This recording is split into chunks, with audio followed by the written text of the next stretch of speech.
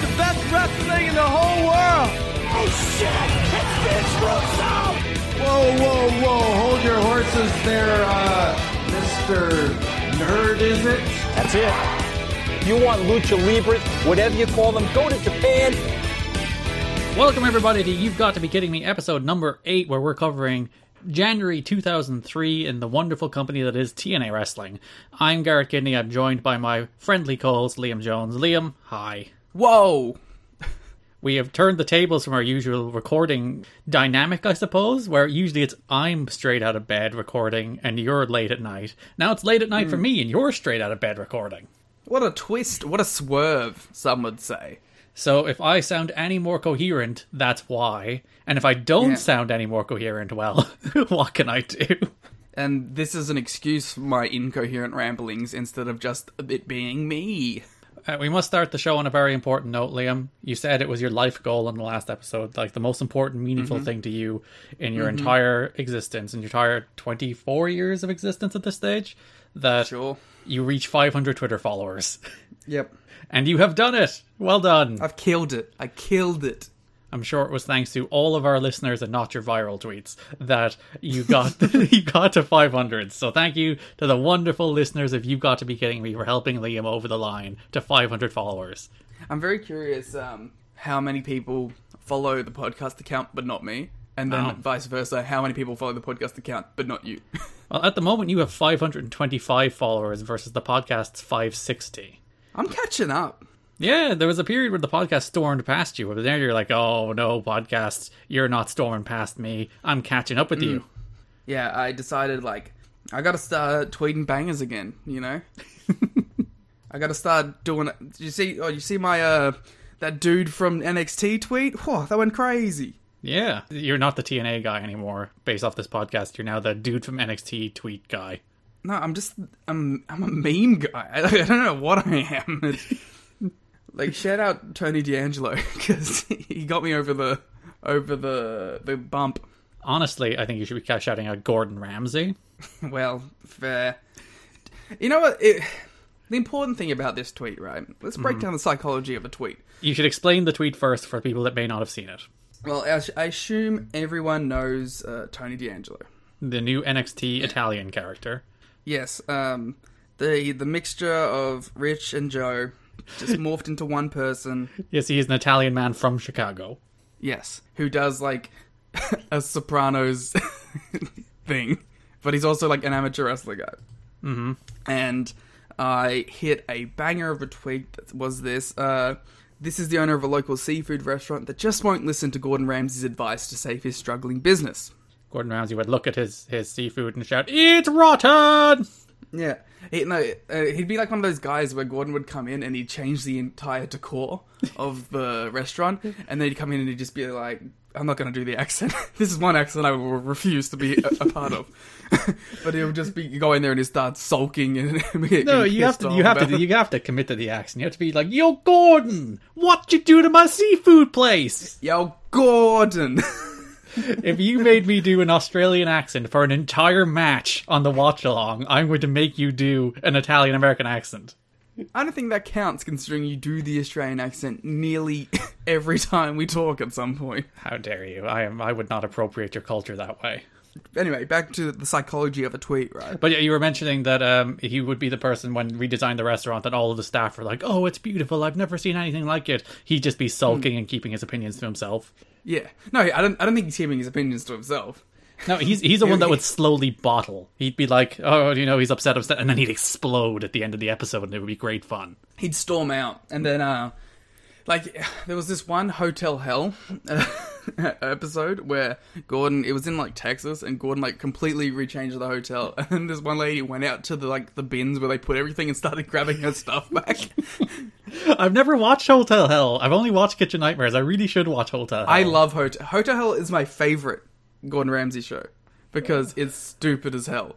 And then Gordon was like, "Listen here, you fucking donkey. We spent $100,000 on this." And fair enough, that wasn't the show's production money. It was sponsors' money, but still. Yeah. And then she's like, "I don't care. You should have told me first." All the accents coming out today. But anyway, to break down the psychology of a tweet, it's one thing for like, oh, you know, you tweet a video or a GIF and it goes viral, right? And you get all your things. It's another thing when it's a well-constructed joke that you thought of. That's a rush that you can't bottle there. There is validation to that going viral. It's like, look at me, I'm smart and funny. Yes, it's my Richie repartee has made it through. Yeah, big moment, you know. Anyone can tweet a gif of Joshi's doing some crazy shit and people will be like, wow, this is tremendous, 10,000 likes. But a well-constructed joke from the heart, it's like a home-cooked meal. See, I brought it back around, full Gordon Ramsay. It's no longer rotten. Yeah. So yes, you're on 500 Twitter followers, which is the moral of this deep Kitchen Nightmares tangent. Me and my brother Ken watched a ton of Kitchen Nightmares during the start of lockdown. Like every night we just sit down and watch Kitchen Nightmares. It's the best show. Yeah, he's a tremendous fellow. I've actually just been getting on chef-based media. I've been really getting into Anthony Bourdain's Parts Unknown. That's a tremendous show. I was a big fan of MasterChef Australia. As I know. Until they changed the cast, and then I think half the cast got cancelled anyway. What do you mean? The bald guy got cancelled, didn't he?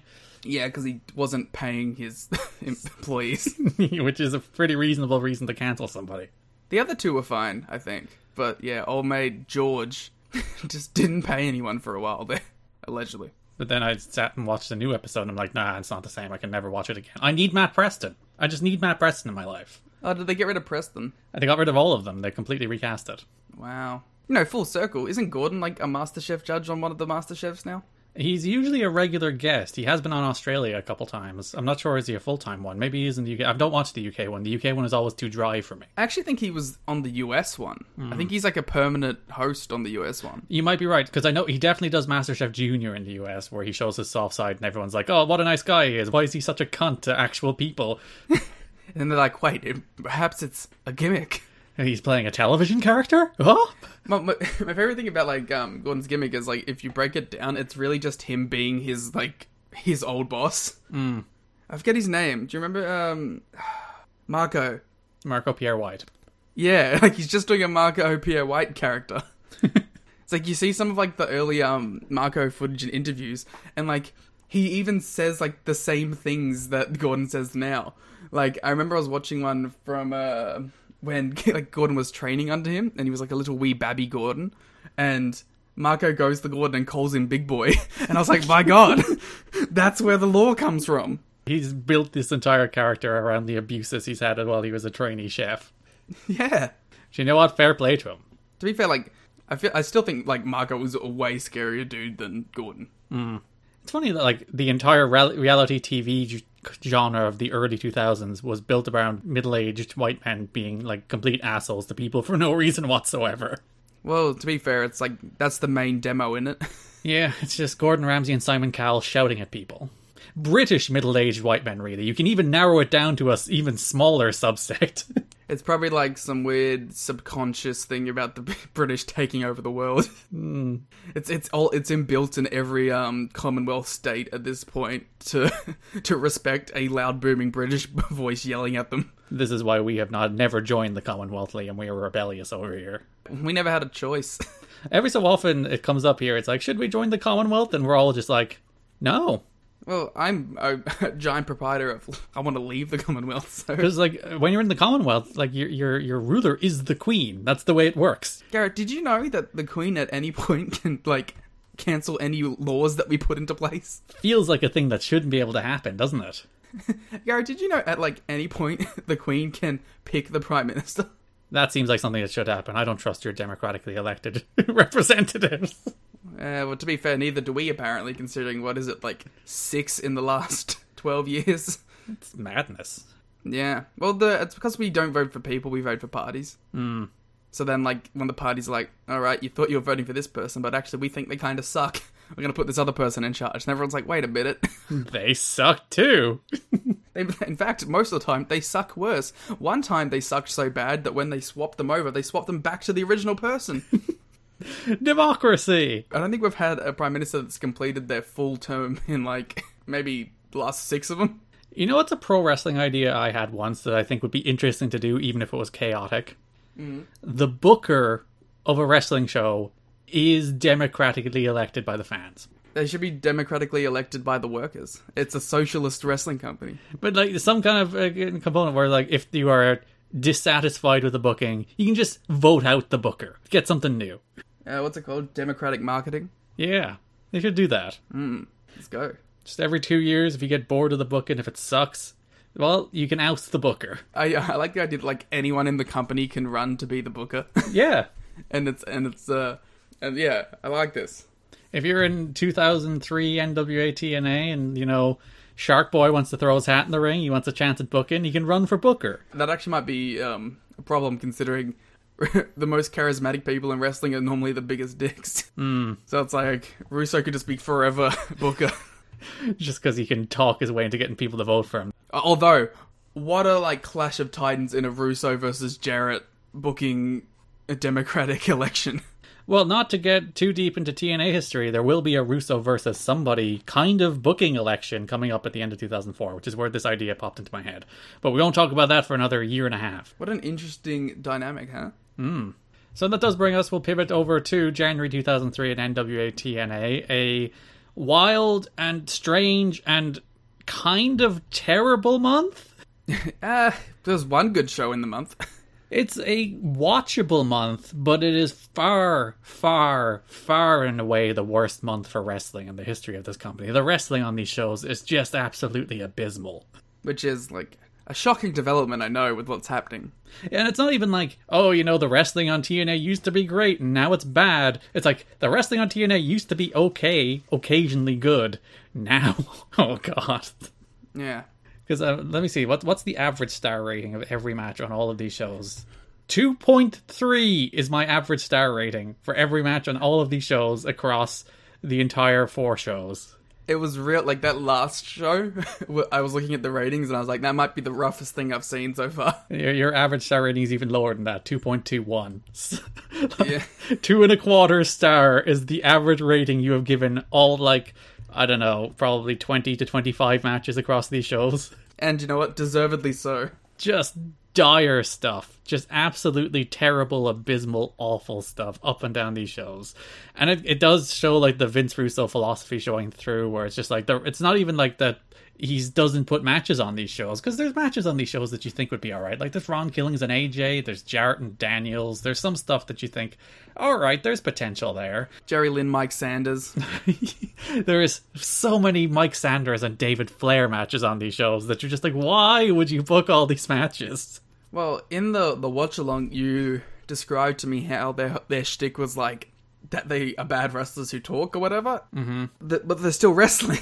Yeah. They're still putting Mike Sanders in 3 matches on these shows, I believe. Doesn't that, it's kind of counterintuitive to the gimmick of being bad wrestlers who talk if you still make them wrestle. Every single week you're getting either 1 or sometimes 2. In fact, 3 out of the 4 weeks have 2 matches that feature David Flair and Mike Sanders.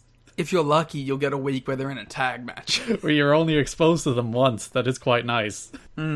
Just desperate, dire, horrible wrestling on these shows. Like, there's, I would say, 2 good matches, both of which involve AMW. Yeah. And if you were ever saying to yourself, it's like, you know what I'd really like in this world? You know what I've really wanted? Not 1, but 2 AJ Styles against Larry Zbyszko matches. And then also to think, those are 2 of the more interesting matches of the month. I was going to say, and then to have them be 2 of the best matches in the month.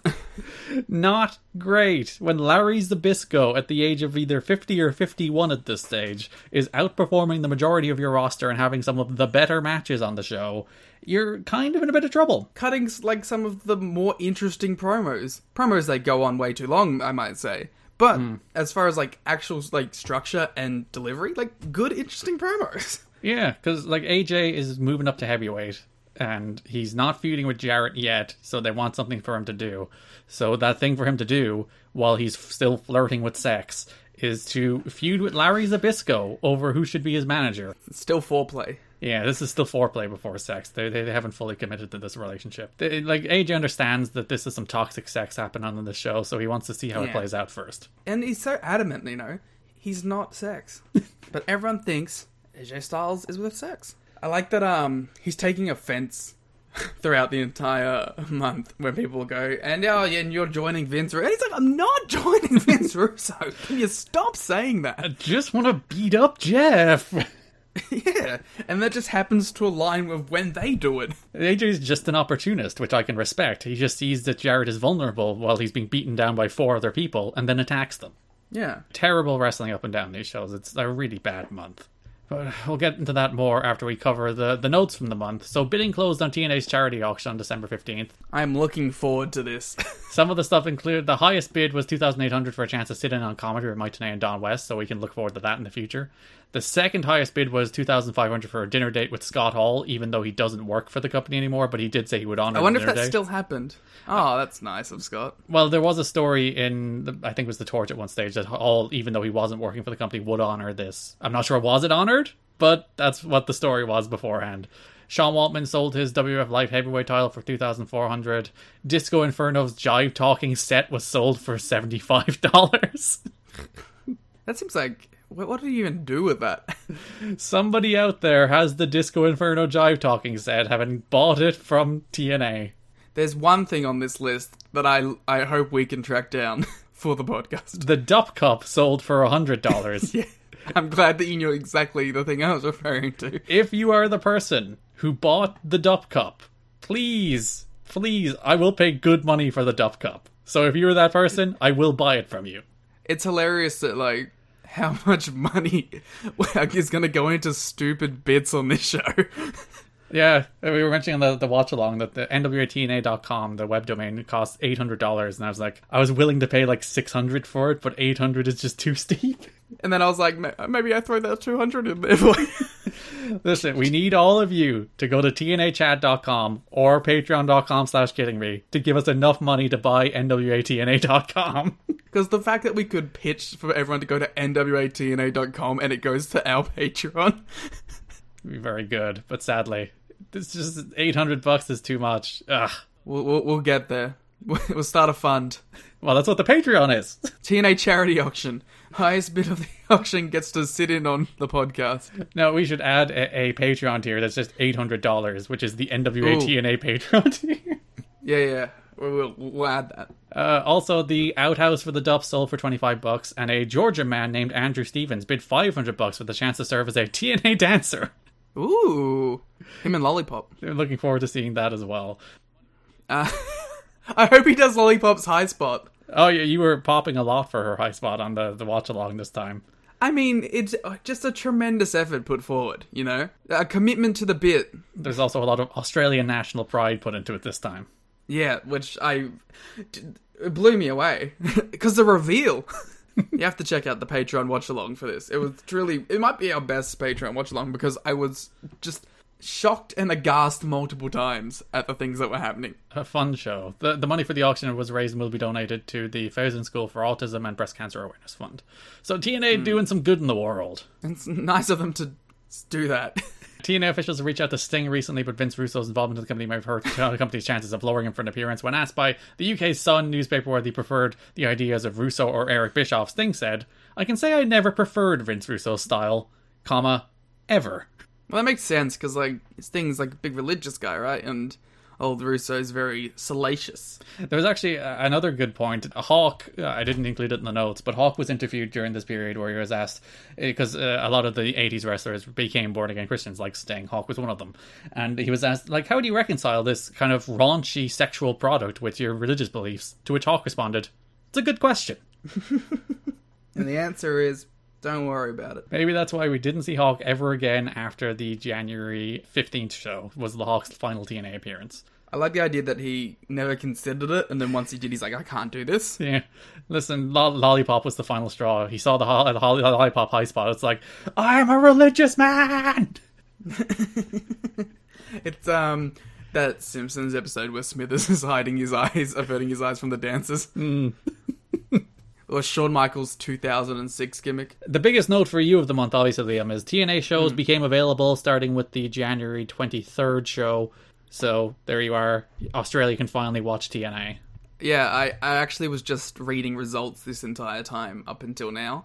but this is my first month of actually watching the shows. I said January 23rd because it was January 23rd in Australia, of course. It was the January 22nd episode of Impact, but aired live on the 23rd in Australia to respect the time zones. Wow, the day before Australia Day?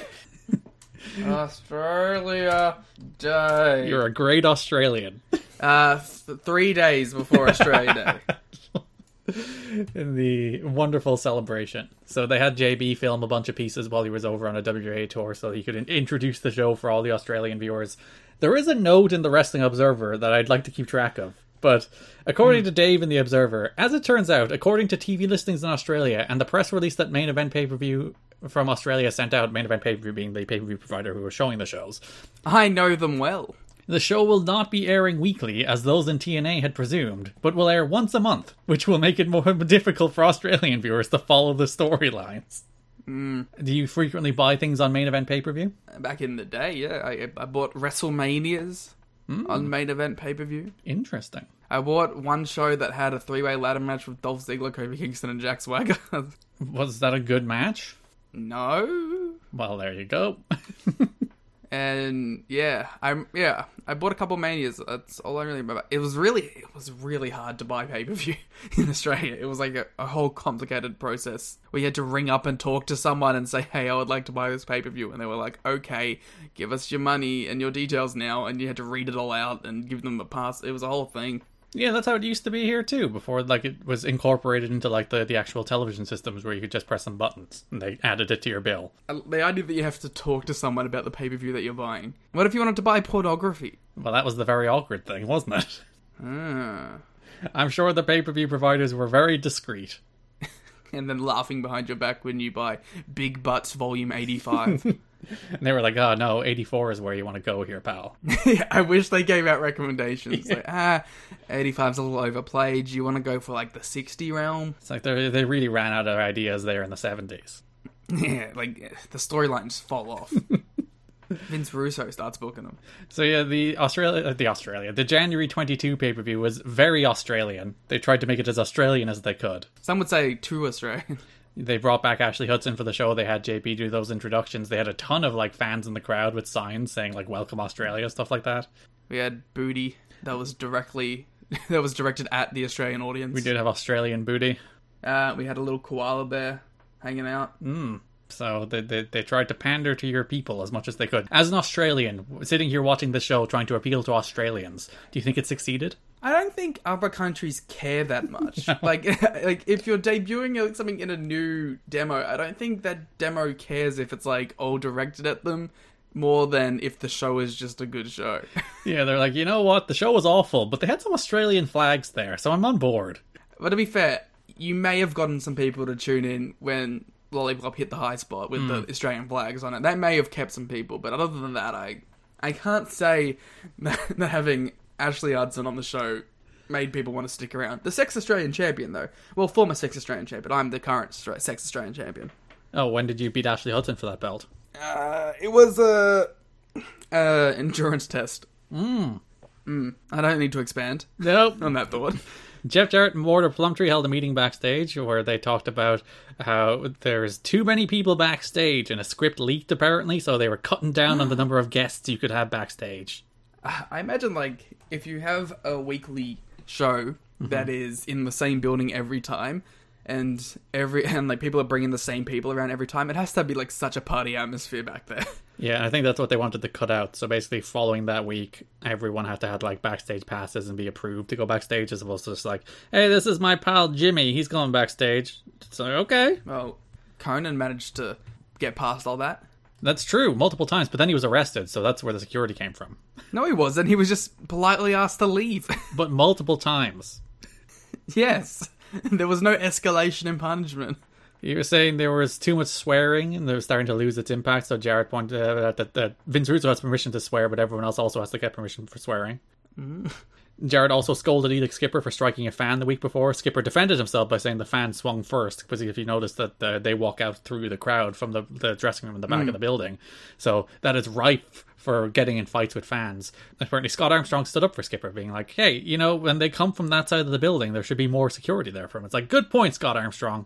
It was like good heat. And I think my favorite little note, because you see it come through on the show, Dixie Carter does a little speech saying she appreciates the wrestlers, and then she's happy to report that pay-per-view sales had risen 22% recently, which is a stat that then Russo says on the freaking pay-per-view. And I was absolutely demoralized that Mike Tenay didn't call him out on his numbers in a similar fashion. Yeah, it's like, show me your numbers. I really wish Tenay had the numbers on him. Oh, he did. He said the numbers, but then Russo, well, he didn't have a sheet of paper, but then he still would have said, oh, that's from Dave Meltzer.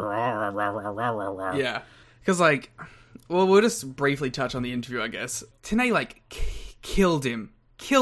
So, yeah, the second pay-per-view of the month, let's go into it. Why not? The NWA TNA pay-per-view number 8, January 15th, 2003. That show opened with a sit-down interview between Mike Tenay and Vince Russo. It was about 6 minutes, where they talked all about what the role of a wrestling writer is. Vince Russo talked about his philosophy toward pro wrestling. They talked about David Arquette winning the WCW World title. And, like, as you mentioned, Tenay massacred him. Because by all accounts, this segment was set up as a shoot, where it's like Mike Tenay will actually interview Vince Russo. So Mike Tenay did all this research and preparation. They sat down. He did the interview where Russo was just not prepared for all the questions Mike Tenay had, and Russo fell flat in his face and looked like an idiot. And you can tell, like, it was going to be a shoot from the beginning because of the demeanor of both guys. They do not like each other. Like, that's, by all accounts, they are working here, because the story is that they're playing that natural tension they have against each other. But, like, that is natural tension. These men do not like each other. And I would say that this is one of the most famous things to come out of Russo's on-screen stuff in the company. Yeah, the famous Lucha Libras quote. Try just Lucha Libras, go to Japan. That has to be added to the intro. We'll add the Lucha Libras to the intro. I might have to bump something, because we're running up close toward the amount you can actually squeeze into the intro, but I'll make it work. We'll have to add some more. We'll have to add more song. I can't extend the intro. I can't extend the opening track, but then that would require me to re-download it. But either way, I guess that's worth doing. But yeah, Vince Russo was like, hey, you want your Lucha Libras? You go to Japan. You go to Mexico. I don't know, wherever. And Lucha Libras, he said, rather than Lucha Libre. So I assume he's talking about, like, luchas with the star sign Libra. As everyone pointed out in the mentions of your wonderful tweet, he was just talking about Dragon Gate. Oh yeah, or he was predicting the future Fantastica Mania tour. Yeah, so... And it's an amazing clip. I think in the intro we should cut it after the Japan bit. You want your Lucha Libras? Go to Japan. It is fascinating, and like it's one of those things that, like, if you analyze it as part of, like, the television show, it's absolutely inane. You know, that they're going on the show where he's saying, like, he says multiple times, like, this company's going to shut down, I need to save this company, the product is awful, the show is terrible, the job of the writers is to make the show compelling, he calls the world title a prop. All those things, like, within the universe of NWA TNA are absolutely absurd to put a character on the show to say, but it becomes, like, captivating television to watch. I said on Twitter, I was like, watching this as someone doing a podcast in 2021 is awesome, and I kind of love it. But if I was watching it at the time, I would have just been very confused and probably turned off by it. Yeah, so the big moment is where Mike Tenay raises the David Arquette thing. It's like, well, how can you justify putting the World Championship on David Arquette? And then Mike Tenay, Vince Russo responds, like, his justification for it is, oh, they got the front page of USA Today, which we never did. He doesn't even say the front page. He just says it's in the USA Today. Yeah, which, like, you can get coverage in USA Today. You can ask yourself the question, is it good coverage? Then you can ask yourself the question, well, as Mike Tenay follows it up, like, the ratings didn't improve because of it, so it doesn't even fucking matter. Yeah, so the actual numbers from May 1st, 2001, which was, I believe, the Nitro after we won the belt, were 7.4 to 2.46, which was the second highest rating in Raw history, and should be noted that was nearly 8 months after Russo had left the company. And it was also the biggest differential between Raw and Nitro in the 6-year history of the Monday Night Wars. On top of that, Arquette's next title defense on pay-per-view drew the lowest buy rate in the history of WCW. So... See, that's the problem, right? I can't see... How can you be so into your own shit that seeing numbers like that and it doesn't make you question your choices? Because he doesn't like wrestling. It really just comes down to that. That's fair, but, like, how do you how do you look at those numbers and go, oh, well, my vision of what this thing is right still, you know? Like, this is, like, my call completely, and it's what I think is a good idea, and then it clearly wasn't a good idea because it didn't pay off in any measurable fact.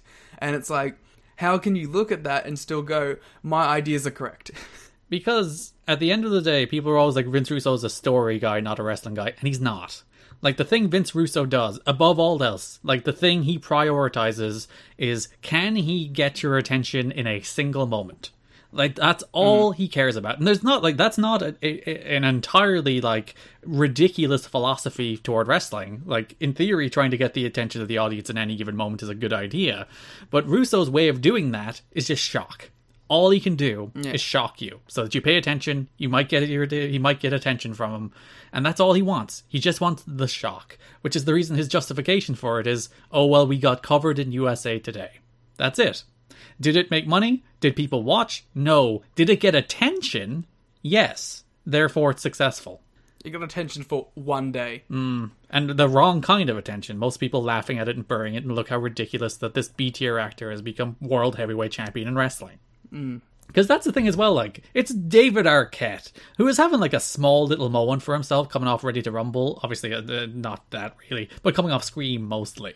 That people would have had, like, an okay idea of who David Arquette was. But, like, it's not like it was Jay Leno, or, like, Karl Malone, or Dennis Rodman. It should have been Rodman, if they were gonna strap up any celebrity. Like, when you look at the actual celebrities that WCW had in the wrestling ring in the 90s, like, Jay Leno's a better world champion than David Arquette. But it's David Arquette, the B-tier celebrity that you just put the world title on. Well done. Yeah, that interview, it's absolutely fascinating to watch. It's just, like, Russo gets torn to shreds by Mike today. I honestly recommend anyone going out there and just watching it, just to see it, because it's a really interesting time capsule. Yeah, it is the very first thing on the NWA TNA pay-per-view from January 15, 2003. So turn that show on, it'll be the first thing you see. Oh dear. So yeah, 22% up buy rates, that's what we're talking about. Sure. A note I found quite amusing. The sex name being used by TNA was used beforehand by a Florida indie group whose press release this week acknowledged the dual use of sex. They cut a promo on Vince Russo in their press release about using sex.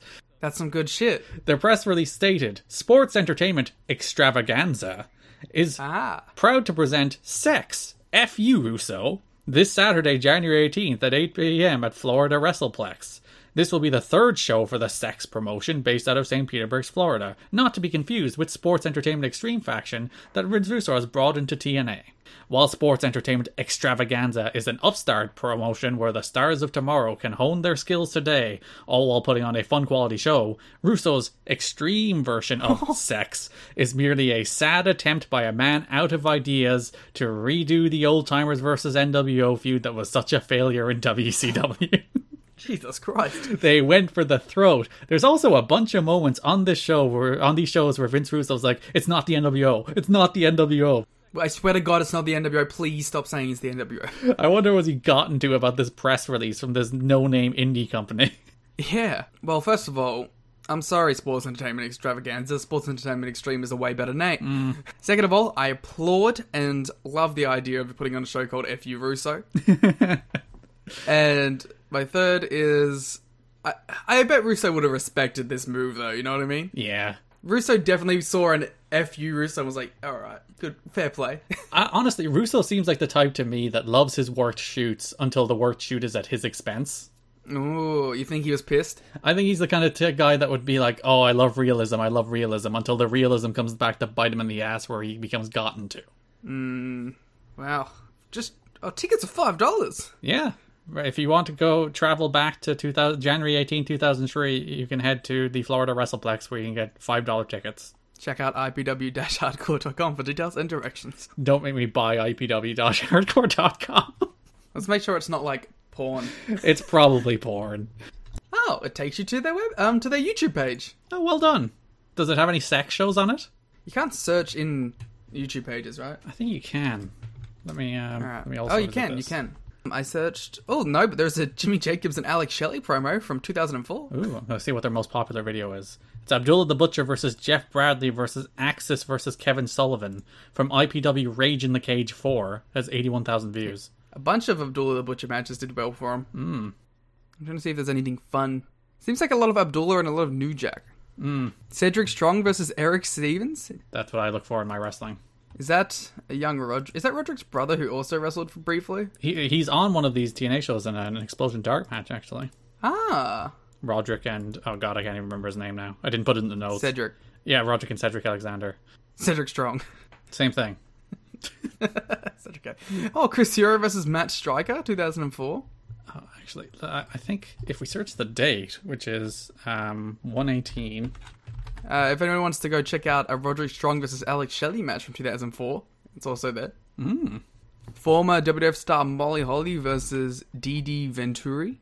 There's a lot of dream matches here on these shows. There's stuff that goes all the way back to 1996 on their YouTube channel. So, but I can't find anything from this January 2003 show. Legitimately, if you want to see a bunch of young Alex Shelley, Roderick Strong, and Jimmy Jacobs. Yeah, shout out to IPW Hardcore for their free promotion right here on the podcast. We'll do our spin-off series all about IPW Hardcore. We're on through the years. There's also a John Cena cameo? Cena did indies. No, like a cameo. Like Hair 2021 John Cena. They just bought a cameo and put it on their YouTube. I don't think it's an actual cameo, but it's definitely filmed like one. I admire the hustle. So, an official NWA TNA CD is apparently in the works, which would become NWA TNA The Music Volume 1. I'm going to buy it. Well done. Raven! That's the big thing for this month, really. I'm not that into Raven. Raven's WWE contract came up, and 2 days later he jumped to TNA. Fuck yeah! I'm so happy about this. Yeah, if you watch the watch-along, Liam's reaction to Raven is just pure ecstasy. I threw my hands up in the air and I didn't know what to do with them, so I just kept them up there. Like, Liam is just in pure glee and elation for just the remainder of that watch along and just the entire outro. He's just so happy that Raven has showed up, because I was actually quite upset. If you go and listen to the watch along, there's a period where you notice a Raven sign in the crowd, and I'm like, oh, I don't want to reveal the surprise that Raven shows up at the end of the show, so I tried to play it coy, and thankfully you didn't catch on. Yeah, Raven, as a kid, Raven was one of my favorite wrestlers, so I was very excited to see his debut, and he looked like a fucking killer. Yeah, like, these shows are just desperately in need of stars, because like when BG James is one of like the most well-known big name acts, you so badly need somebody new, and that somebody new is Raven, who's a good wrestler and probably even more importantly a great promo and has star value and has a name and can do the right kind of match in the TNA environment. He's exactly the kind of wrestler TNA needed at that. Obviously, like, if they could get Kurt Angle here, it would be even better. But for realistically, who TNA could pull, who TNA could afford, and who would be willing to go to TNA, like, Raven is the perfect wrestler for them at this stage. And just going on to the last show for a second, the Raven-Jarrett feud feels like the biggest thing this company's ever done. Oh, far enough, and it does over the months develop into like the biggest match in company history by the time they do it. Like, it's a world title match. Like, to be fair to the Killings and Jarrett title match back in 2002, like, that felt like a big title match. It felt like a big deal by the time they actually got to doing it. And like, a lot of the other the title matches on these shows are absolutely terrible. It's just Jarrett defending against freaking John Harris, Daniels, and BG James. Nobody wants to see that. So when you do get to the Jarrett and Raven match, it's like, oh, this is like a real challenger taking it to Jarrett, an actual guy who could beat him, instead of a guy who you have no faith whatsoever in beating him. Also, for like the first time, it really feels like two stars relatively in their primes fighting in the main event. Yeah, because say, like, Ron Killings, as we mentioned on the Patreon show where we gave out awards, breakout star of 2002, easily. But I don't think anybody considered him a main event star, even at that stage. Even now, in like early 2003, he slipped firmly back into the mid-card. Like, he eats a loss to, was it Flair or Sanders he lost to on these shows? He lost to one of them. Sanders. Yeah, he's lost to Sanders. And fair enough, it's via botch interference from Jerry Lynn, but he's still getting pinned by Mike Sanders. So, like, that tells you how quickly Killings has been downcycled, and how probably unfairly Killings has been downcycled. But you do have Raven, who feels like the second he shows up, like, he shows up at the end of the third show of the month on NWA TNA pay-per-view number 29, January 22nd. Like, Jarrett's just defended the belt. Raven shows up, drops him with the even flow, steals the belt, crowd goes nuts. He looks really cool with the jacket and the hair, and he hits his pose. And it does feel like a cool moment. I already have one criticism of the Raven stuff, though. Oh, no. A, he should have kept that look. It's much better than his look that he ends up going with. And B, his first thing that he did on his first real night was get beat up by Jeff Jarrett and saved by Vince Russo. Yeah, so the next night he comes out, or the next week on the January 29th pay-per-view, he comes out, he does his promo how he wants to win the belt with some of your favourite lines in TNA history. I want to urinate in Jeff Jarrett's bone marrow. Which would take quite a bit of effort to get all the way through to the bone marrow to piss in it. It's also really funny that, like, well, I assume he would murder him first and then chop him into pieces and piss in his bone marrow. I think you have thought about this. I mean, I broke down the psychology of the line, what can I say? And then, more interestingly, it's like, he starts this off and he's over as hell. And the whole, like, Asylum is chanting Raven, right? And then he just immediately goes into the "you people" promo. But he gets them to turn on him, which I guess is the point. But it just feels like a waste of a star to not use that initial hype and to turn him straight away. And if you think about it, like, Jarrett was a heel, but the sex stuff turned Jarrett babyface. Whereas, like, if Jarrett was a heel and you had babyface Raven coming in, I think that dynamic is so much better. But I also think you could have played... Like, I know you're doing it with AJ right now, but I think you could have done a more blatant playing both sides character with Raven. And I think that would have been better because it would have kept him as, like, a tweener leaning babyface, which I think there's a lot more money in than straight up just heel Raven coming in. Especially as, you know, when you're so desperate for stars, when the only one you really have is Jarrett. Yeah, and I think it does go back to the thing you mentioned where it's like they're already doing, like, 3 different people, like, flirting with joining sex or maybe not joining sex. So when you introduce Raven to be the next person to do that, it's like, all right, like, you did it with Jorge, you did it with AJ, and you even did it with Percy Pringle. So yeah, but my argument would be, I think it would be better to use it as Raven is using sex as opposed to sex is using Raven. Like, he's using these guys to get his rocks off. The joke was right there. No, he's using these guys to get the title, but he's not really with them. yeah. So we'll talk more about Raven when we get into these shows. Actually, we probably won't. We mostly talked about what he did anyway. But TNA officials are interested in using Terry Funk, but his asking price is more than they are willing to pay at this point, according to the Wrestling Observer. That's dumb. I wish we got some Funk stuff in this. Because Funk is the ultimate... Well, there's a Punk versus Colt Cabana match on one of these shows. But yeah, I'm hoping that it's taped because I really want to watch it. I don't think we can find it. I think we have gone looking for it, and I don't think we've found it yet. Because TNA did mention on the second show of the month that Explosion was getting in talks to be syndicated in the US, so maybe it's out there somewhere. Someone has a tape of this Punk and Cabana match. If you do have a tape of Punk versus Cabana on Explosion from 03, please send us the video. Yeah, I will download all your sketchy links. Is there a US ditch that I don't know about? And the other fun thing, Wrestling Observer Awards came out, and I quite enjoyed that of the 8 most disgusting promotional tactic winners or votes getters, TNA had 3 of them. WWE had 4. That's true. The winner was Katie Vick. By the way, I'd argue that the Katie Vick Necrophilia one is by far, like, is number 5 compared to some of the other ones on here. Yeah, you have WWE with HLA. The weirdest one, New Japan using Joni Lawler going over men. You really? I'm cancelling the Wrestling Observer readers. For not liking Joni Lawler, not liking China winning some matches in New Japan. Okay, so I'm going to say right now, right, the 9/11 anniversary one is worse than the Katie Vick Necrophilia angle. Mm-hmm. The TNA using race for heat is worse. Yep. The Owen Hart segment is worse. Yep. The gay bashing is worse. Mm-hmm. So, I think, like, the Katie Vick thing is, like, the 5th worst thing on this. Also, like, number 7, WWE giving the title to Hogan. Which is like, that's just you not liking the booking. Yeah. It's not the most disgusting promotional tactic. Like, this is pre-Hogan being outed as a horrible racist as well. By, like, decades. Yeah, so you can't even claim that. Yeah, so, like, yeah, and I get, like, it's a stupid, shitty angle, but, like, there's so much, like, actual real-world worse things than that. Like, Katie Vick isn't a real person. No, it's not actual necrophilia. Like, if Katie Vick was a real person who was living and breathing and then died, then yes, it'd be number 1. But it's like, it's a fake person that didn't exist. So, TNA won a lot more negative awards than they did positive, though Styles and Lynn got some votes for Best Feud of the Year. Probably to your objections, but... I mean, it's probably the best feud that happened, sure. You were just sick of seeing it by the end of the month. Or the end of the year. Yeah, I was burnt out on it. It's like when we'd book TEW and after like 5 times of you booking the same singles match, they would yell at you. It's like, stop it. And you're like, no, I want to book Ray and AJ again. Every week. We're doing a best of 7 series. It makes sense in the story. Alright, that brings us to broad topics, of which the first one is just sex. There's so much sex on these shows. It's a heavy sex show. So the biggest feud of the month, as we mentioned, is Vince Russo versus Mike Tenay. And it kind of rules? Like, Mike Tenay is the biggest babyface here in our 2003 NWA TNA. Everyone's shouting at him.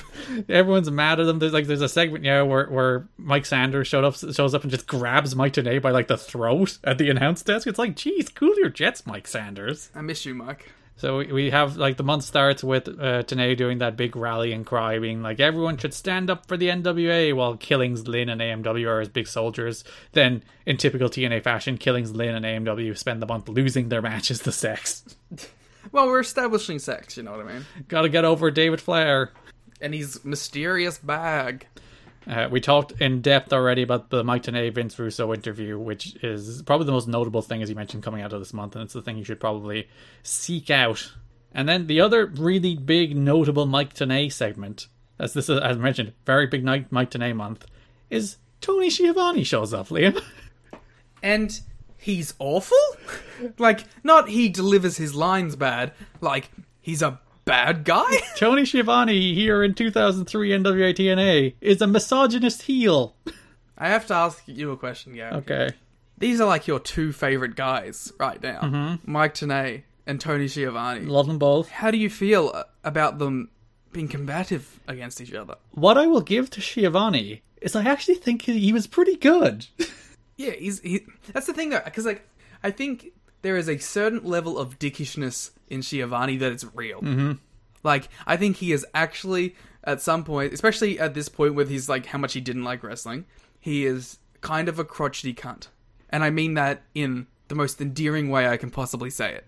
Like, that's just kind of what Tony Schiavone is at this point, you know what I mean? Yeah. And to see it, like, come out as a character is pretty interesting. Because, like, you get the impression from, like, you know, like, if you ever watch or listen to the AEW podcast they do, like, that dude is kind of like, he's kind of a crotchety, like, hitting you with some, like, jabs every now and again kind of guy. Like, he's a pretty... Secretly sassy, I believe, is the words you're looking for. Exactly, thank you.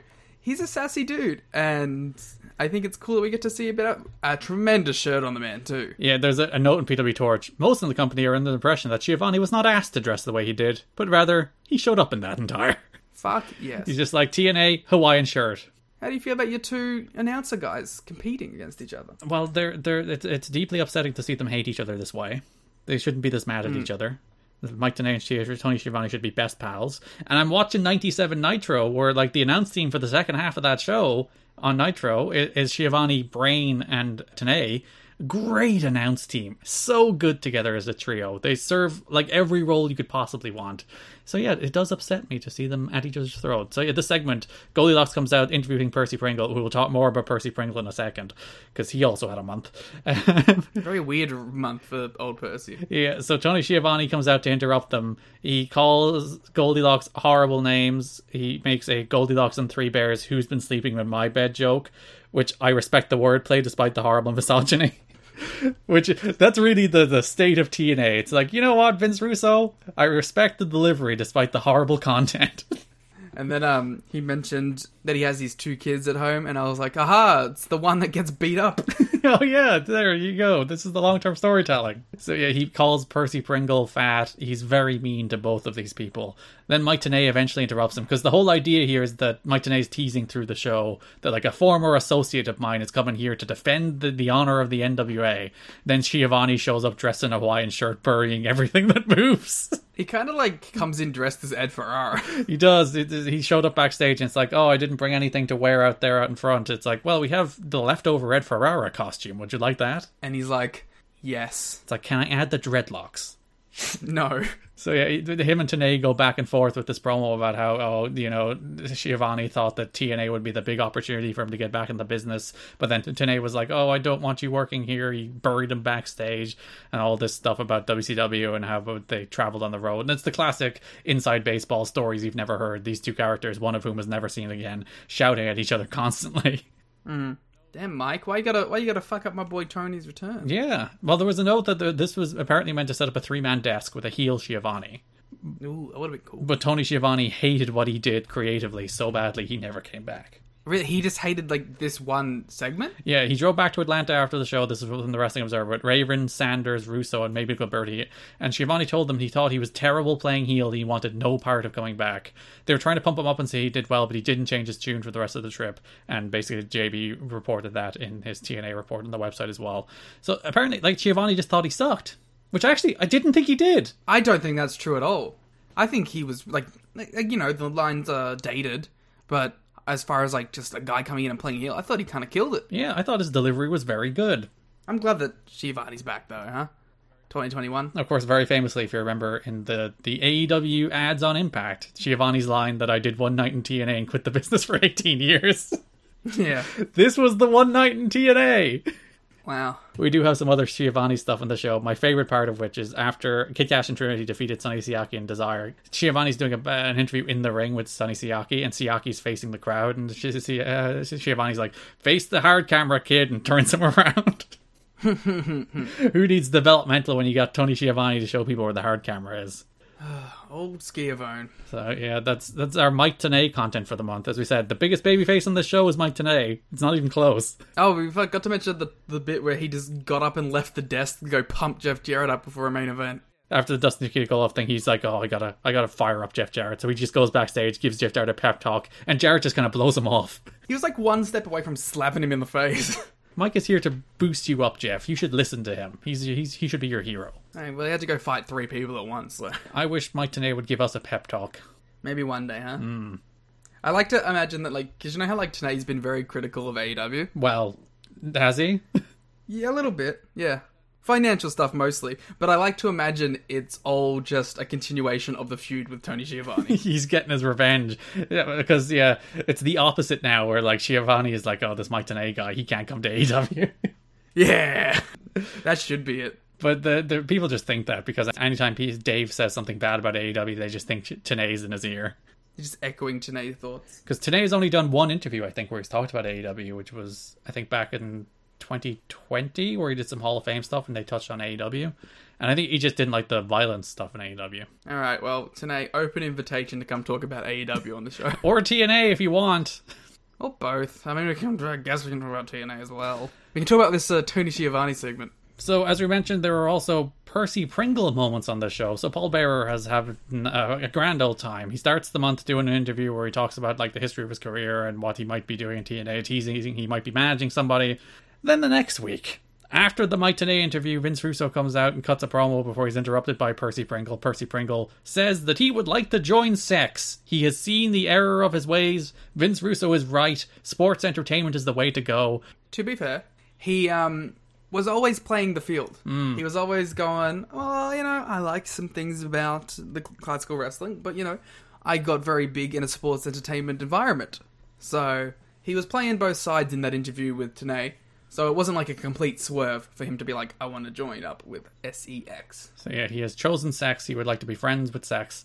Until they say, no, we don't want you, and beat the living shit out of him. Yeah, no, they fuck him up. Yeah, he's bleeding. He's like it's probably the biggest blade job in TNA history. And there's been some pretty big blade jobs already in TNA history, but, like, he's just dripping blood all over the steps. It's a nasty blade job. Ugh.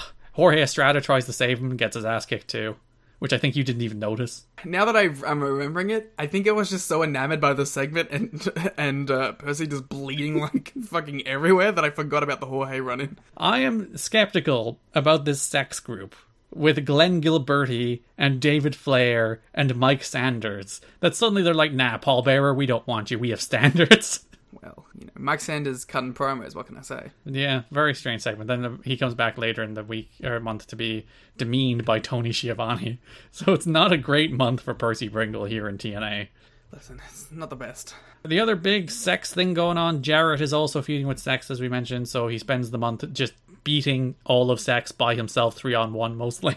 Yeah, there was some cool stuff that came out of it, though. Like, we got to see some brief instances of some decent one-on-ones with Daniels and Key and and Elix Skipper falling on his own head. Oh god, yeah. So on the first show of the month, January 8th, there's it's technically a series of 3 matches. It's not a gauntlet because Jarrett would be wrestling 3 men regardless of whether he won or lost.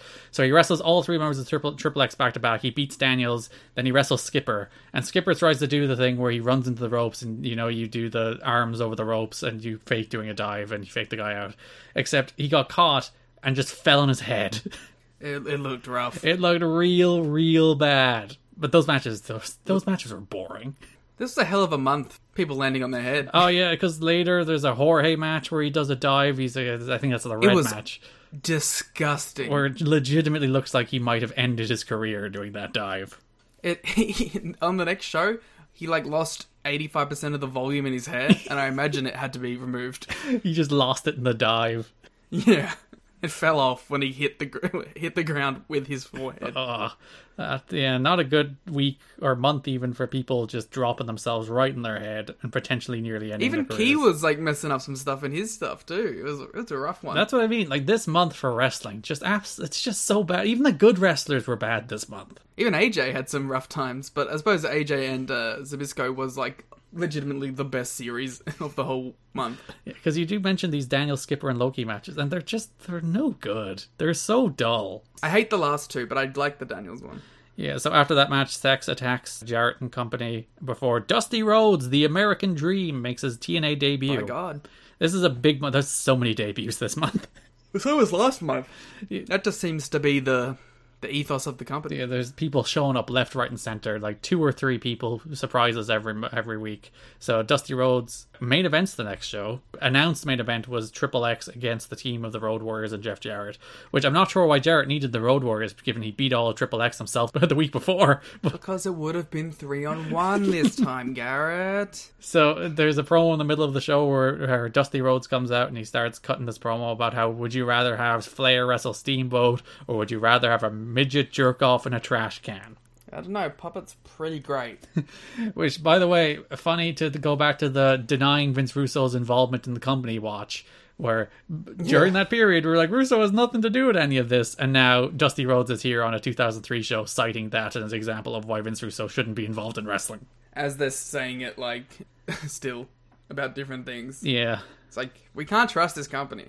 I think this is the very month where I think the facade begins to drop because Jerry's more or less out of power. The creative is running through Jarrett by all accounts, which is the reason you see a lot more Russo ideas on the show because Jarrett, or Jeff even, I should have to specify, they're both named Jarrett. Jeff is having more of the final say over Jerry, so that's the reason you're seeing more and more Vince Russo ideas on these shows. But as we were talking about, Dusty doing that promo where he's talking about would you rather have these traditional wrestling icons or would you rather have this sports entertainment, they go face to face. This will never make sense to me. This is weekly pay-per-view. We've talked about this before, where if you're setting anything up on weekly pay-per-view, it should always be for the following week because people have already bought the pay-per-view. So people don't know that Vince Russo and Dusty Rhodes are going to be wrestling on this pay-per-view until into the second hour. It's fine on a TV show. People can just change the channel. Nobody's going to be like, oh god, I just found out that Vince Russo and Dusty Rhodes are wrestling on this show. I'm going to buy the pay-per-view. Gotta call my pay-per-view provider. Yeah, dial up DirecTV to desperately get in that last second order. That's not how anybody is going to operate. So, I'll never understand why they do this, where they, and that's a pretty big main event. Russo and Triple X against Dusty Rhodes, the Road Warriors, and Jeff Jarrett is your 8-man tag team main event, with the stipulation that if Team Russo wins, Russo could pick all the challengers for the titles the following week. That's a big stipulation. That's a big match. And they just don't advertise it. They just make the match and do the match in the same night. That makes no sense.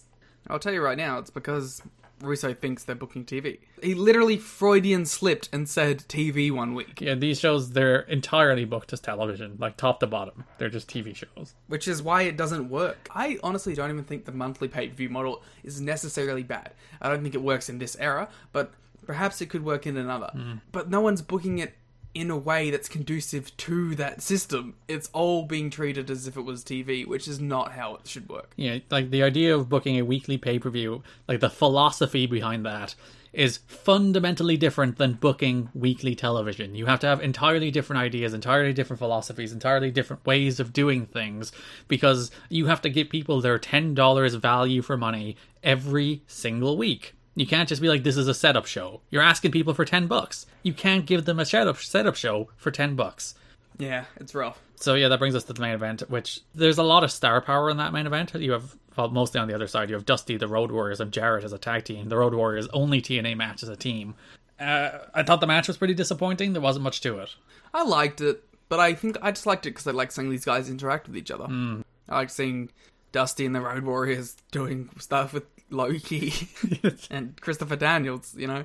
My favorite, like, weird Road Warriors interaction was at the end of the January 8th show, where the Road Warriors do a run-in to try and save Jarrett, until Styles shows up and just lays out both of the Road Warriors by himself. What can you say? He's a heavyweight now. That's true. He hits Animal with a missile dropkick, hits Hawk with an Enziguri, and he's just standing tall, having laid out the Road Warriors 1-on-2. I can't believe they agreed to that.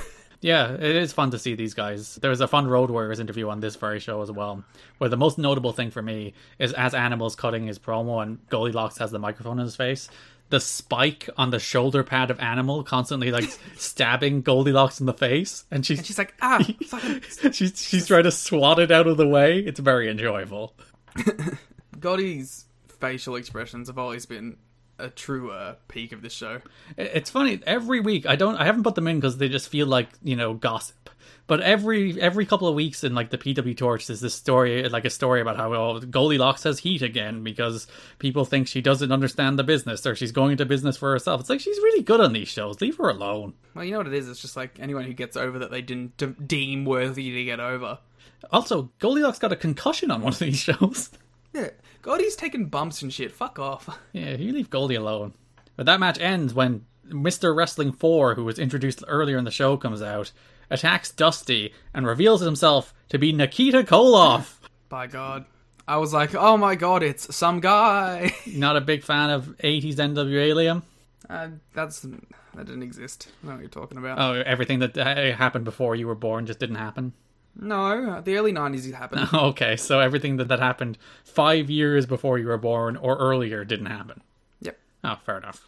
Kabashi's young boy trial run happened, obviously. Mm-hmm. But, you know, everything before that.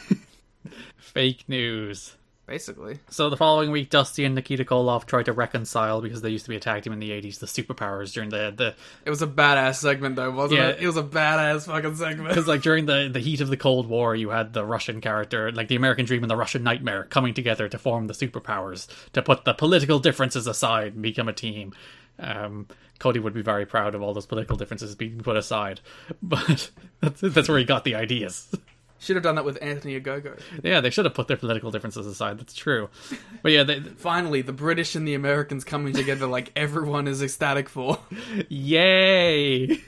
The two best countries. So yeah, Dusty invites Nikita Koloff out. It's like, stand up on the announce table so I can look at you eye to eye, and he cuts this promo about how we were once friends and pals, and you should be on the side of tradition because that's where you came from. And we're still like not certain of where like Nikita Koloff's loyalties lie. We're not sure, does he just have issues with Dusty? Again, this is the same story they told with AJ, and the same story they kind of told with Raven, and even like it's kind of with Percy Pringle. There's just a lot of people playing both sides here. But Nikita Koloff, we don't know, is it just a Dusty issue he has, or has he joined sex?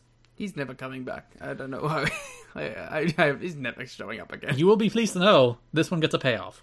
By God. So you can look forward to that. I'm not sure it's in February, but I think it's in February, but I can't say for certain. Because like so much of this stuff doesn't get payoffs, because you get that Schiavone segment where he comes out, he cuts this promo on Mike Tenay, and they seem like they're going somewhere. And that's Tony Schiavone's only appearance on Impact until 2020 when he shows up as part of AEW on an ad with Tony Khan. So like he disappears off this show for literally 18 years and then pops up again. And so many of the people on these shows just show up and they disappear. Like the Rock and Roll Express, who we'll talk about in a minute, show up and disappear. So many people. They show up and put over AMW and leave, you know? They definitely put over AMW.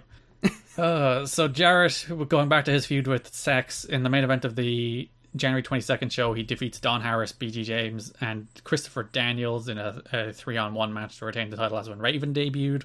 It was elimination. Yeah. He got fucked up in that match. Real physical, blood everywhere. And then we get the debut of Raven. Yeah, that match did not deserve the blade job Jeff Jarrett did for it. Maybe it was just an excuse so that Raven could get away with the belt, you know? That's true. He's like, oh, I'm not taking this DDT from Raven unless I'm like literally pouring blood down in the middle of the ring.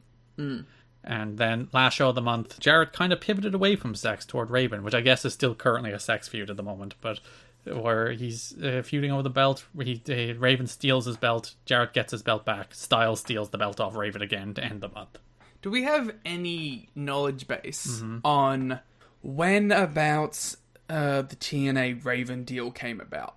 Well, like, his WWE contract expired on January 20th, and he showed up in TNA on January 22nd. Yeah, but you don't think, like, they were talking before that to be like, hey, once your contract's up, could we coming in, planning this? Do you think it was like a last minute, oh, Raven's free, let's get Raven in, kind of thing? I'd say a bit of both, because I'd say they put feelers out to people, and because I remember reading anything about Raven being a guy they were negotiating with or interested in.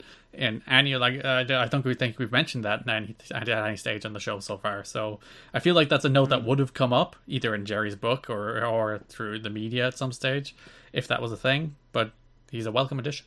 Kind of feels like, oh, he's available, let's get him in. Yeah, like, oh, his contract's up. Oh, he's available now. We can literally have him like be done with WWE on a freaking Monday. Yeah, on a Monday, and a show up here on a Wednesday. That's pretty cool. Let's do it. Yeah, because I'm curious if the original plan was to pivot straight into AJ Jeff, but then Raven came available, and they're like, we'll do this AJ Larry Zbyszko thing while we do the Raven Jeff stuff. And that, like, they are building Raven, AJ, and Jeff, because like Raven and AJ do have a promo on the show where they drop some annoying homophobia and then brawl for a little bit. Just a little casually, you know. It's like, oh, we went a month without any homophobia, so we'll just throw in some, like, you're gay, isn't that funny? Haha. I have suggested that you look like a gay man, and that is an insult. And the crowd goes, ooh. Oh, 2003. Right after they had, like, their, 6th ranked worst thing of the year was their gay bashing. Yeah, so they're like, let's double down. I think the thing they're going for is, like, the three-way feud with Raven, AJ, and Jarrett. Like, that's the big... The world title picture at the moment. So it does kind of feel like they were already moving in the AJ Jarrett direction, and they're like, oh, we have Raven, let's just put him in there too. Yeah, and those are 3 pretty good people you can build your world title scene around. Well, they're the 3 only people, so... Alright, that's everything to do with Jarrett and sex for the month. Thank God.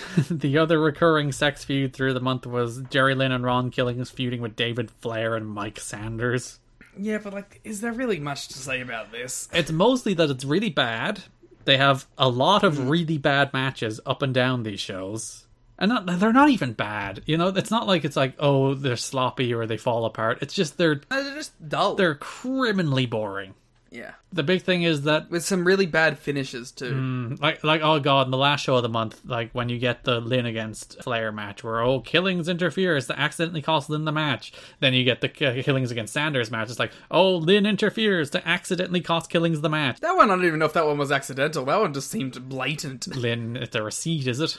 Yeah, like he just went and got the bag, like he was gonna fucking womp Killings with it. But then Killings was like, you're gonna womp me with this bag? We should explain, David Flair has a sack. He has a burlap sack with a thing in it. We don't know what the thing is, but he's using it to win his matches. I'm terribly concerned that we're never gonna find out what the thing is. To be fair, that one also gets a payoff, so...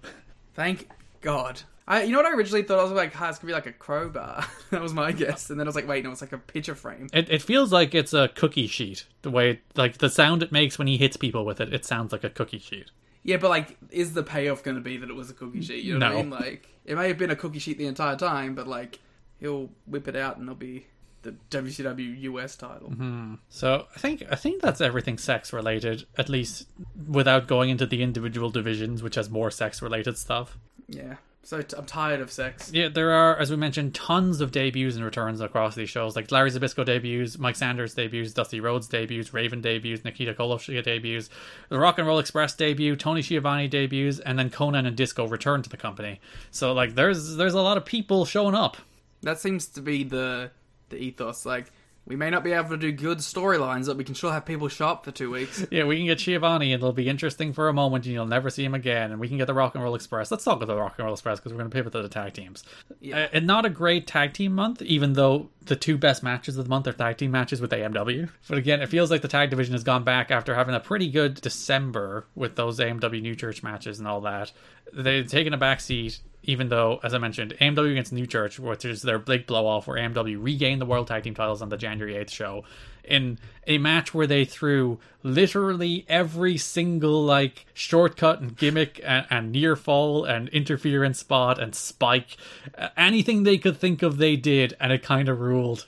Yeah, like, this is kind of what you wanted for their blow-off, though, right? Like, short of a First Blood match, which is the perfect blow-off, this is what you want. You just want these 2 teams to go out there and do all of the plunder and all of the debauchery and all of the belladonna and James Mitchell and spike and interference spots you can think of in a match where apparently Slash legitimately lost a tooth. So, like, they did go hard. Like, I love this match. I thought this match absolutely ruled. I thought it was easily the best of the AMW New Church matches. I don't know if it's my favorite of the matches, but it might be. I want to rewatch it, actually. Because I feel like I think I got distracted during it or something, because I remember liking it, but I don't remember a lot about it. I'll revisit it in a minute, but yeah, just these 2 teams just have good chemistry together, and it's like a chaotic chemistry too, where they just beat the hell out of each other. It also kind of feels like we might be riding off the New Church. So, well, no, they show up at the end of the month. Do they? In what? Remember they do the match between the Rock and Roll Express and AMW, and then New Church come out. Oh yes, they show up as like one of the many things that happen in that fucking match. Yeah, and they do like 5 things before the show ends. Yeah. Yeah, there's like a billion things going on at that point. But they come out and they start attacking Skipper. Yeah, as friends. The reason they're attacking Skipper is because AMW lost the World Tag Team titles to Triple X on the January 22nd show. They only held the belts for 2 weeks. They had a match against Divine Storm in between, which... cool. But yeah, Triple X, the team of Loki and Skipper won the tag titles. Apparently Loki was surprised that he won the tag titles because he was going on a Japan tour, and you're like, you're going to put the tag titles on me? Alright. And they're like, yeah, but there's 3 of them. Yeah, we can have Daniels when one of you aren't there. It seems like an odd choice to put Key in that position, but I guess they didn't want Jarrett to pin him. And yeah, they had Daniels in the main event. Yeah, so... yeah, I don't know. It's an interesting choice, but... like, the regular team of Triple X would go on to be Daniels and Skipper, but... yeah, here, I guess they chose Daniels to be the guy in the main event, so it was Loki was the guy that got the tag team title win. To be fair, I think Daniels is the one of all of 3 of them that needs the most establishment at this point. Because, like, Skipper and Key have been on these shows basically from the beginning, but Daniels, like, fell off. And basically, anytime Daniels is on these shows, he loses. So... yeah. So, but, like, you know, at least putting him in there in a big spot with Jarrett is going to get people starting to associate Daniels with that kind of position, which is... I think a necessary re-establishment for the character. This is not the last. We will talk about AMW and Triple X, Liam. Nah, I think that's it. They're wrestling. It's a one and done. Obviously, they're going to Triple X and the Disciples, so... never coming back to AMW. Yeah, AMW's got to finish up their feud with the Rock and Roll Express. Of course. But yeah, this is the beginning of one of the most storied rivalries in the Asylum area of TNA and beyond. So you can look forward to a lot more Triple X AMW talk in the future. Isn't the big blow-off match your favourite TNA match? Yes, the Turning Point 2004 match is, according to me, the best match in TNA history. Wow. I'll look forward to saying it was a solid 3.5. I don't fight you. I would go to Australia to punch you in the face. They'll arrest me for punching you in the face and violating lockdown, but I'll do it anyway. No, they won't. There's a lot of punching in the face and violating lockdown going right now. Oh, no, I don't want to be in the boat with those people. Yeah, you are. And then the final tag team match of the month, where the Rock and Roll Express show up, and you're like, whoa! Okay, so this is really interesting, because I was watching the match where they show up, right, and beat up AMW. As I was watching it, I was going, man, AMW feel like a really old school tag team. I wish they could face, like, the Rock and Roll Express. And then, immediately after I said that, the Rock and Roll Express rolled into the fucking ring, and I was like, am I a god? Do I just wish things to happen and they happen? But did you not have any idea that they showed up in TNA at this point? No! I had no clue that they ever showed up. Well... but it was just funny, like, out of all the times of watching AMW, this is the time where I said to myself, oh man, them and the Rock and Roll Express would be cool. Well, you got it. Maybe not in the way you wanted, but you got it. So, yeah, let's break down this feud. So, yeah, Rock and Roll Express come out to save AMW from a sex attack, and then turn heel immediately. Swivel the hips, baby. Swivel the hips. It's a swerve. They hit AMW with the chairs. Then they pull off their t-shirts to reveal sex shirts. And there you are. Yeah. AMW versus heel Rock and Roll Express is your tag team feud. We should have known that they were going to rip off the shirts when the shirts were like half cut already. And one of them was back to front. That's the big tell, isn't it? Yeah. What did you think of AMW's t-shirt and headband combination that they were rocking on one of these shows? Honestly, it makes them look like wholesome, regular, old school baby faces, and I love it. Yeah, right? I think that's what started spurning the old school idea in my head as I was watching it. Yeah, Rock and Roll Express, they looked real bad in this tag team match. Yeah. They look better now. I was gonna say, that's my big takeaway. Like, 2019 Rock and Roll Express doing, like, New Japan matches with Tanahashi looked way better than 2002 Rock and Roll Express 17 years earlier. I think it might have just been, now they know what they want to be. And back then they were still trying to be what they were. And of course, dreadfully miscast as heels. Like, these guys are the most natural baby faces in, like, the history of wrestling. Yeah, why didn't bring in Midnight? What the fuck? The actual heel team. Why didn't you do Midnight versus AMW? We will get a Bobby Eaton appearance in 2003. I'm so excited. I watched a bunch of Bobby Eaton stuff after he passed, and also just old-time banger of a theme song. Yeah, so real weird thing, this Rock and Roll Express. They don't come back. By all accounts, they weren't pleased with how bad they looked, which is fair, because they did look really bad. I like how their whole... Like, all these guys are like, oh man, we looked like shit. We're not going to come back and fix it. It's just, we're going to leave. Yeah, so move on. They do have another match, I think, the next month, but they don't immediately come back. Can they fucking put over AMW before they fucking leave? Well, you can wait until 2016 when they appear in Tag Team Apocalypto. Oh, yeah. Which is I remember that. their most recent TNA match. For now. We had some other small tag team stuff, like SATs at a 6-man tag, but that was the only Maximo's appearance of the month. I'm worried about my boys, the Maximos. Yeah. I'm so worried. Because, like, Red has gone on a Japan tour, which is the reason, like, Red is downplayed on these months as well, or this month as well. So, like, without the Red there, they're like, we can't book the Maximals. This is a scary month, Garrett. For all of our NWA TNA originals. They've been downcycled in favor of the Rock and Roll Express and Larry Zbyszko. I'm worried. And then the other team, basically, the only other team this month is Divine Storm, who just lose a one-off to AMW and aren't seen otherwise. And then their manager goes to someone cooler. Kid Cash takes their manager, so things aren't looking good for the future of Divine Storm. The only original who came out of this month looking good was our boy David Young. Yeah, and even then, he broke Jason Cross's hand, so... Yeah, and? Oh, sorry, that makes it even better in your eyes, doesn't it? Yeah, isn't that sweet fucking spine buster? That does pivot us onto the X Division, which is basically dead. Which is why I said that. See, I set you up. We're good. We got a good dynamic here. Okay, cool. Yeah, because most of the month's X Division stuff is built around Kid Cash and Sonny Siaki, and then they're having mixed tag team matches. Oh, Vince Russo! So it's shock of all shocks. The month of TNA in which the worst wrestling is in the ring is the month in which the X Division is featured least. And like we have reached a stage where like Styles has moved heavyweight, Lynn is doing the thing with David Flair and frickin' Mike Sanders, Loki is doing tag team stuff. So like the three guys who are the pinnacles or the pillars of the X Division for the first 6 months of TNA have all moved on to things outside the X Division. And it's not even that the people that are left in the X Division are bad, because I think Cash and Siaki are fine. It's just there's pretty much nobody else. Oh, sorry, there's a Tony Mamaluke match as well. I was going to say, I almost forgot to do the giant payoff to the Tony Mamaluke teasers. Oh, yeah. So David Young and Tony Mamaluke defeat Easy Money and Kid Cash on the January 8th show. And you want to talk a lot about Tony Mamaluke's theme song. He has the Main Event Mafia theme! To be fair, I think it's just the Godfather theme ripoff, which the Main Event Mafia theme is also a ripoff of. But yes. No, I listened to them back to back. That is a proto version of the Main Event Mafia theme.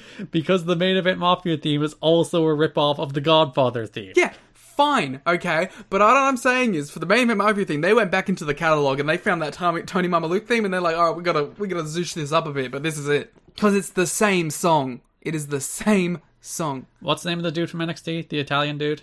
Oh, Tony D'Angelo. This should be his theme song. Of course, yes. Just imagine the tweets I can make about that at that point. And this is Easy Money's final proper match. He's on a couple of explosions after this. Boo! Why are they ruining this company now? All the good wrestlers, everybody you like is gone. At least they had the Australia episode. That kind of saved it. Yeah, easy money. This is probably the last we'll mention his name on this here podcast. What's his last appearance? You've been saying everyone's last appearances. Did he make a random one-off at some point? No, he does a couple explosions, so we won't probably talk about him. Oh, well, R.I.P. to Easy Man. You think he would have been a sex candidate for sure? Yeah. Come on, Mike Sanders. You're meant to be recruiting. Look at this guy. He's literally stripping in the ring. What more do you want for sex? He's sex personified. So that's the X Division. Real weak month for the X Division.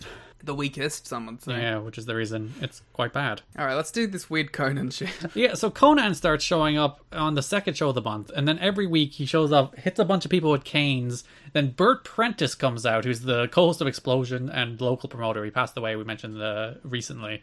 But it's very strange. He just comes out, he attacks people with a single cane. They are like, why are you here, Conan? And he's like, I won't tell you. But then at the end of the month, it's like, Mike, give me an interview next week and I'll tell you. Even though I don't work here and all that ever happens is I run in, hit people with a cane and get arrested. Politely escorted off the venue. So, yeah, this is Conan. Conan is back. Obviously, the prototypical beginnings of the LAX, I assume. It does lead to actually a pretty neat angle. So we have that to look forward to. Like, this angle that it leads to, I actually quite enjoy. Mostly because it leads to some pretty cool cameos. But you can look forward to that in the months to come. I'm a Conan fan. I'm excited for this. What do you like about Conan? He's just a cool dude, isn't he? Look at him. He goes out there, he's loud, he's charismatic, he's big, beats people up. What more do you want from a wrestler? It's literally all of the things you want from a wrestler. Pretty unique sense of style as well. Yeah. I like my Conan. There's various interesting Conan fits on these shows.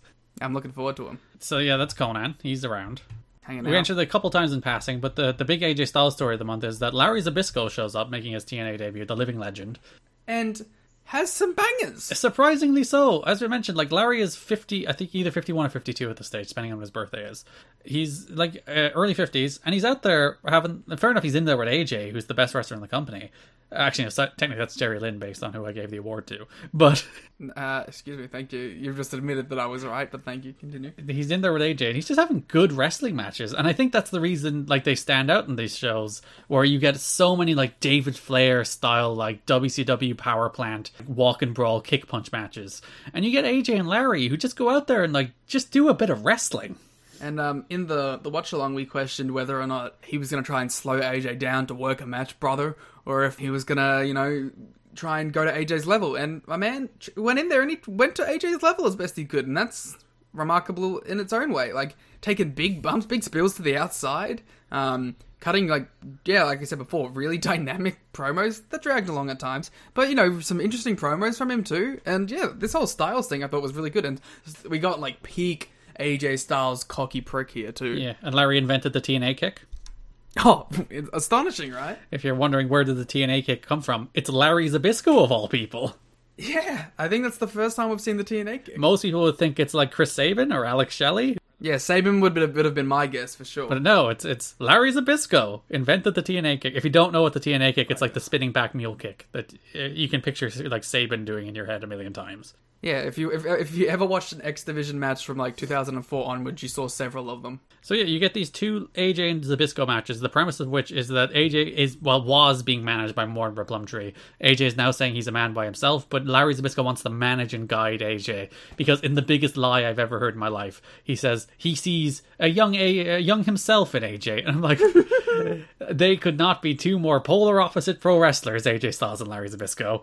It's in that they are both white men. Yes, that's how he sees himself in AJ Styles. And he was once the same age as AJ. That is statistically true. And they both wrestle. They were both in TNA. There you go. Yeah, just an interesting storyline. I don't mind. Mortimer Plumtree obviously pissed off about his $100,000 investment. Just saying no. Did you not sign a contract at any point? AJ does not obey contract law. No, actually, Mortimer said that it was a signing bonus. So there is a contract in play. He should sue AJ. He should take him to court. He should bring in Joseph Park. There you go. So yeah, they have two matches. The first of which is more like Larry trying to match AJ's pace, and the second of which is just most of that second match. It's a 10-minute match where the stipulation is that if AJ cannot beat Larry twice in 10 minutes, he will have to allow Larry to be his manager. So AJ beats him once but can't beat him twice. But like most of that match is Larry just stretching AJ. Yeah. That second one was real gnarly. It's like, just gets him out on the mat, starts doing holds, starts like stretching him in all these directions, starts yanking his leg. It's like just an old school, like grizzled, angry vet stretching a young guy. It's actually quite enjoyable. Yeah, and which is funny because like the first match is really AJ just outclassing him and outspeeding him the whole time. So it was nice that like Larry like kind of learnt from that first match and was able to shut down AJ a lot more effectively in the second match. And even then, still, the premise of the second match is like Larry just has to survive AJ. You know, he's not in AJ's league. He is beaten once by AJ in this 10-minute period. Like, he just has to survive AJ. Yeah, it's a good little dynamic. Honestly, might be the best stuff from these shows for me. Yeah, it's just good, simple wrestling that's not just guys doing worked shoots constantly. Yeah. There's women's wrestling on these shows, for once. Actual women's wrestling. Is it good? Probably not. Is it getting any like remote attention? Not really. But it's there, and they're not actually, no, I was going to say they're not just stripping each other, but most of the matches involve them ending up stripping each other somehow. But listen, baby steps. Yeah, well, it's slowly getting there. Alright, that's, I think, everything I have for broad topics coming out of this. You want to go show by show? Yeah. So, January 8, 2003, as you mentioned, that's the show in which the Colt Cabana CM Punk match was before. Do you have any notes from this show? Please, if anyone has it, please. Yeah, my only big note from this match is that Hennig and David Flair had a dud of a match that I hate. Oh, yes, indeed. And that's a very notable match because that's the final match of Curt Hennig's career. Oh, well, now I feel like shit. It's a real bummer of a match to go out of. Like, it's a 3-minute freaking axe handle on a pole match. Like, who cares? When nothing happens and no one gets over and nothing is... It's just nothing. Nothing is needed about this. Yeah, Hennig would go on to pass away on February 10th, 2003 following acute cocaine intoxication. It was stated that painkillers and steroids also contributed to his death. So, like, we mentioned this before. If you haven't watched Curt Hennig in his prime... Go and watch Curt Hennig in his prime. He's one of the best. You'll enjoy the heck out of him. If you've only watched Curt Hennig in NWA TNA, you have not seen even remotely the best of Curt Hennig. Who is that guy? Who is the guy who's only seen Curt Hennig in TNA? I don't know. The person who only watches TNA? Chad, if you're out there and you've only seen Curt Hennig in TNA, go watch some WWF stuff. This show actually did open with a recap video that was over 5 minutes long. Yeah. The show, like, it's all about the happenings of sex in recent weeks, and it's where the sex theme debuted, by the way. You heard it in that recap video first before they came out. And 5 minutes. I zoned out. I was like doing Twitter stuff. It's like, oh, I haven't watched this show in a while. Oh, is this video package still going? Yep. 5 minutes of video package. It's still going to this day, fun fact. On pay-per-view, as we mentioned. People paid $9.99 to watch this 5-minute recap package. I guess the logic here is that they missed a week, so there may be new people. Well, how about you hook them with something good? Listen, it's not a good idea. I'm just giving one, okay? I like the fact that Russo explained that he has friends in management to explain why he has entrance music. Yeah, see, that's the thing. There's a lot of things to dislike about Russo and things that he does on this show. But I really think Russo as a character in front of the screen is like the least of the worries. I think he's a good promo. I think he is, when it comes to his own stuff, he's like, he does have a certain sense of wanting to explain things instead of just leaving threads. And that probably comes from the whole writer aspect of it. But there's some things about Russo which are legitimately good. It's just the booking that comes along with Russo. Yeah, and you watch that Mike Tenay sit down, it's like, Vince Russo's so annoying. Like, he's a great heel. You do want to just punch him in the face. You know, like, when he called the world title a prop, I was like, it's not a prop, it's the world bloody title. And I was like, it's like, you got me with that line. But the problem is, he actually believes that, and it's not just him saying it to get heat. If all of this was just Russo saying this to get heat, it would be perfect. But it's him saying it as a way of getting his actual thoughts about the business out. There's a moment on the show where Sonny Siak and Desire are coming out, and Desire gets a nameplate in which she is titled Miss Sex. Miss Sex. She is Miss Sex, and Don West refers to her as Miss Sex, and then Mike Tenay is like, where'd you get that from? It's like, it was on her nameplate, Mike. Well, I assume they dropped the Miss Sex thing pretty quickly. I did like Vince Russo saying at one stage, people didn't come here to see you, people came here to see sex. Yeah, and to be fair, the crowd cheers. That's true. They are here to see sex. Also, like, Mike Sanders, really bad in these shows. But his debut on this show, he was wearing a very cozy looking white jumper. I don't remember it, but I believe it was very fluffy. It looked very comfortable. It looked very winter appropriate for this January 8th show. Fair enough. Ron Killings in the match with AJ did a 450 that ended up being a 450 knee drop. Yeah, I love 450s that go a little wrong. So if you remember, Kurt Angle famously did the 450 knee drop famously. Or Tyler Bate getting the 450 double stomp. Yeah, so Ron Killings invented it here first. Also, worth mentioning, this is the show where the red logo officially kicks in. Yeah, well, you know how much... I went on a giant rant about how much I love that logo, so I don't need to do it again, I don't think. It is interesting. If you go back and watch the January 8th show, the fonts they use for like the nameplates and the titles are the most generic looking like Microsoft Word Arial font you'll ever see in your life. It takes them a little while to work out what their new production aesthetic should look like. They go for more like bold text by the end of the month. We also get really cool new everyone doing their like 3-second poses in front of a weird background things this month. So a lot of good production changes here, I feel. And then some really bad ones where they're doing like promos backstage and it looks like someone's doing it on their phone camera. To be fair, my favourite production in choice this month was during the main event of this show, which was Jarrett against Daniel Skipper and Loki in those matches. BG James was on commentary, and his mic kept cutting in and out. And I'm choosing to believe that's because they thought he was so bad they had to cut his mic. I was gonna wait until we got to it, but yeah, like truly, this is what made me realize that this is my least favourite wrestler. I was like, nothing about this is witty, nothing about this is funny, nothing about this is entertaining. I was like, I hate all of this. I hate it so much. That's all the notes I have for pay-per-view number 27. You have anything? Yeah, we got they kicked the dancers out of the locker room, so we have the official sex locker room, which explains why they always come from the crowd. I think that's a good distinction to keep the sex guys away from the rest of the roster. There's apparently a little tunnel that they can get to like that side of the building without being seen, so that like the crowd aren't seeing them walking past every time. That rules. Yeah, and as mentioned, Goldilocks got a concussion. There was a brawl between Athena and Desire while Goldilocks was doing an interview, and apparently like Goldilocks took a bump, and she apparently got a concussion. And people were being really mean to them about how they were practicing and rehearsing to do that bump, and then someone got hurt. So people should be mean about people practicing and rehearsing.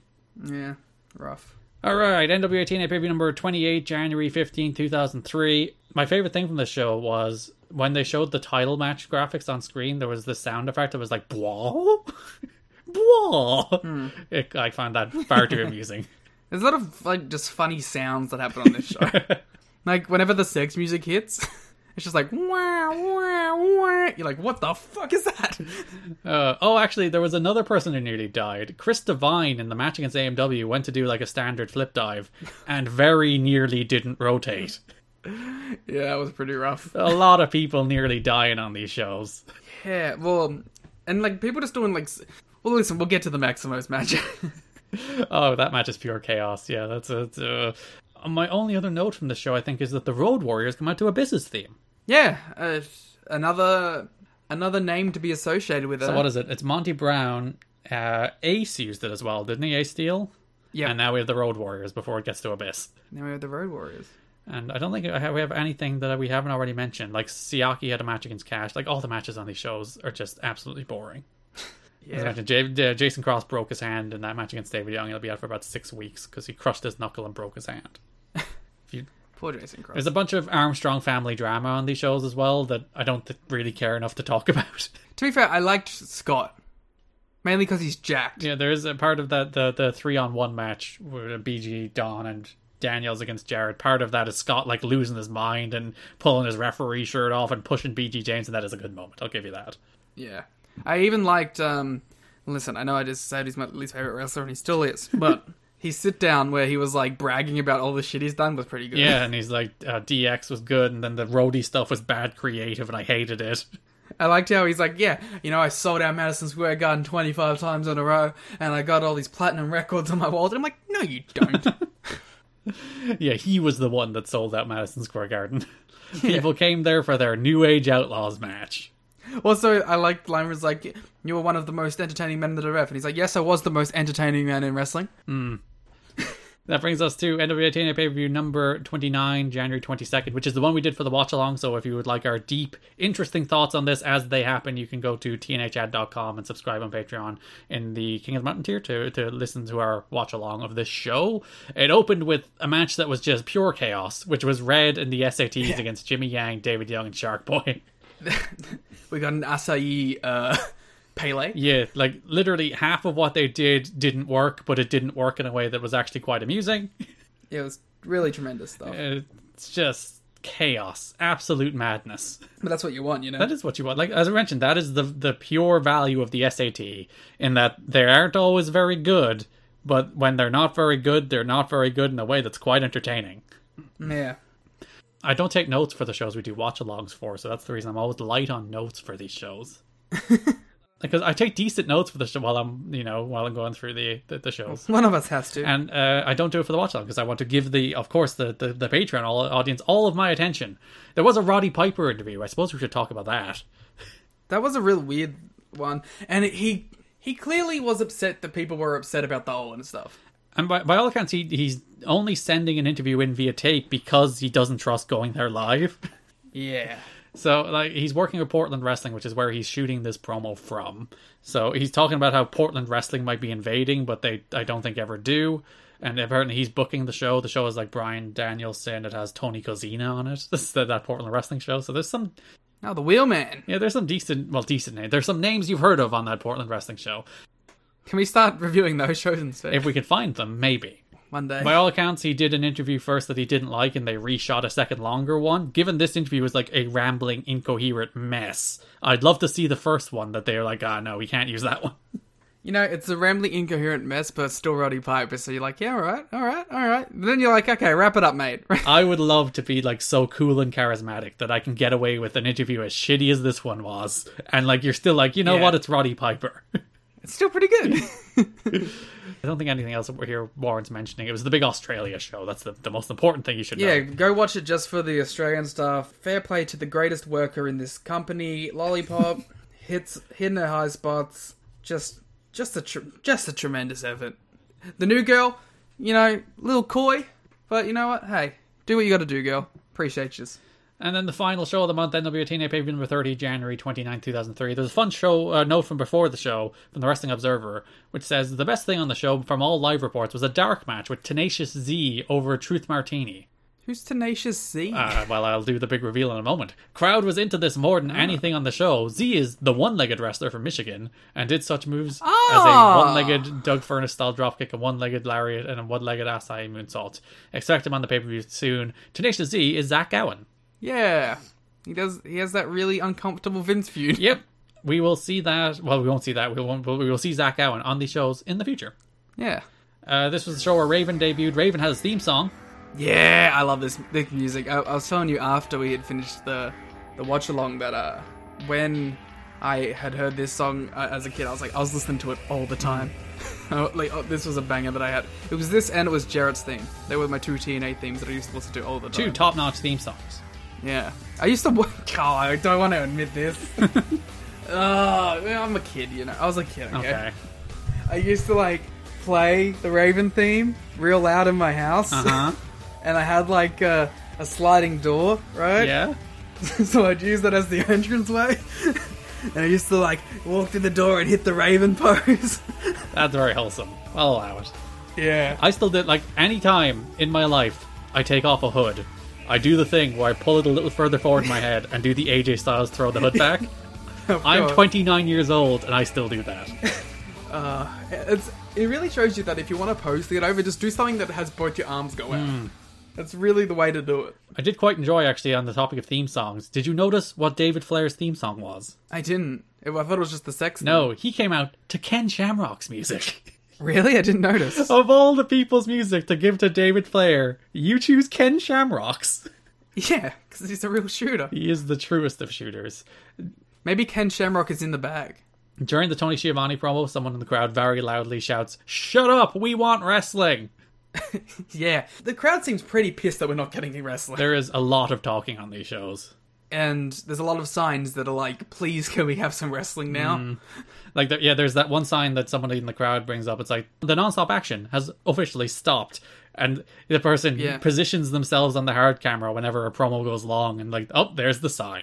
And of course, there's the giant who cares sign, which is in all of these segments. In the Kid Cash and Trinity against Desire and Siaki match, there is a tag your partners chant while the men are in the ring. Yeah. So they want the women. Very progressive crowd here in NWA TNA. Yeah, I'm sure that's it. While Raven is questioning the size of Jeff Jarrett's balls, Jeff Jarrett bursts into the locker room, and Mike Tenay shouts at the top of his lungs, "He's got big ones! He's got damn big ones!" It's not quite enough to make it into the opening, but it's almost there. You need the context of the balls, you see. It doesn't work as an individual quote. I guess you could cut out the bit where Raven goes about his balls, and then you could just cut in the "he's got balls, he's got." I have one note from this show, which is the tremendous "We are not the NWO, we swear to God we're not the NWO" advertisement campaign for the sex t-shirts. Yeah. In which it was like, the sex t-shirts are the most sold t-shirts in NWO TNA history. And then it goes, all proceeds from the sex t-shirts go to helping Vince Russo. Go buy now, or Triple X will kill you. There's even, like, Vince Russo ends one of his promos this month with, "This segment has been brought to you by Sports Entertainment Extreme," which is like, that's the NWO line. It's like, you can't say you're not the NWO and use the NWO line. Yeah. I just love the idea. Buy these shirts, or Triple X will fucking kill you. They'll come to your house and they will murder you. I'm gonna die now because you stole the last sex shirt. To be fair, all you have to do is get Elix Skipper to drop himself on his head and you can take him out. All I gotta do is make some like terrible joke about a chemistry teacher and it will distract him enough so that he falls on his head. That's true. You just have to play some BG James commentary and you'll have flashbacks. Yeah. Just PTSD with BG James commentary. Alright, that's 2003 January. We're done. Terrible month, as you said, for in-ring stuff. A lot of stuff happening, though, so I guess that makes it an interesting show to cover and talk about and even watch, because it's always like, oh, and now Sanders is here, and now Dusty is here, and now Larry is here, and now the Rock and Roll Express is here, and now they're heels, and now they're wrestling, and, you know, like, Tony Schiavone shows up and cuts... It's fun. It is fun to watch, I can't deny it. It has this just pure, chaotic energy that's very watchable. Good times. If you would like to support us more on the show, you can head to our Patreon at patreon.com/kiddingme or tnachat.com, where you can get our watch-alongs, our star ratings, our show notes that you can follow along with, and so much more. We're adding more and more content every single month. We have the record number of subscribers. We crossed 30. So if you'd like to add, let's hit 40 by the next show. Why not? We're not going to, but let's set that as the target. I would recommend don't subscribe until the start of October. Otherwise, you'll be charged when you subscribe. And you'll be charged again at the start of October. So wait until October 1st. Yes. Follow us on Twitter at TNA History Pod. Follow me on Twitter at Garrett Kinney. Follow Liam on Twitter at The Gleet Muda. Rampage started 4 minutes ago as we record this, so let's wrap this baby up. Thanks for listening. We'll see you in 2 weeks of February 2003, and bye-bye. All proceeds from the You've Got to Be Kidding Me podcast go to helping Liam Jones. Go buy now, or Triple X will kill you.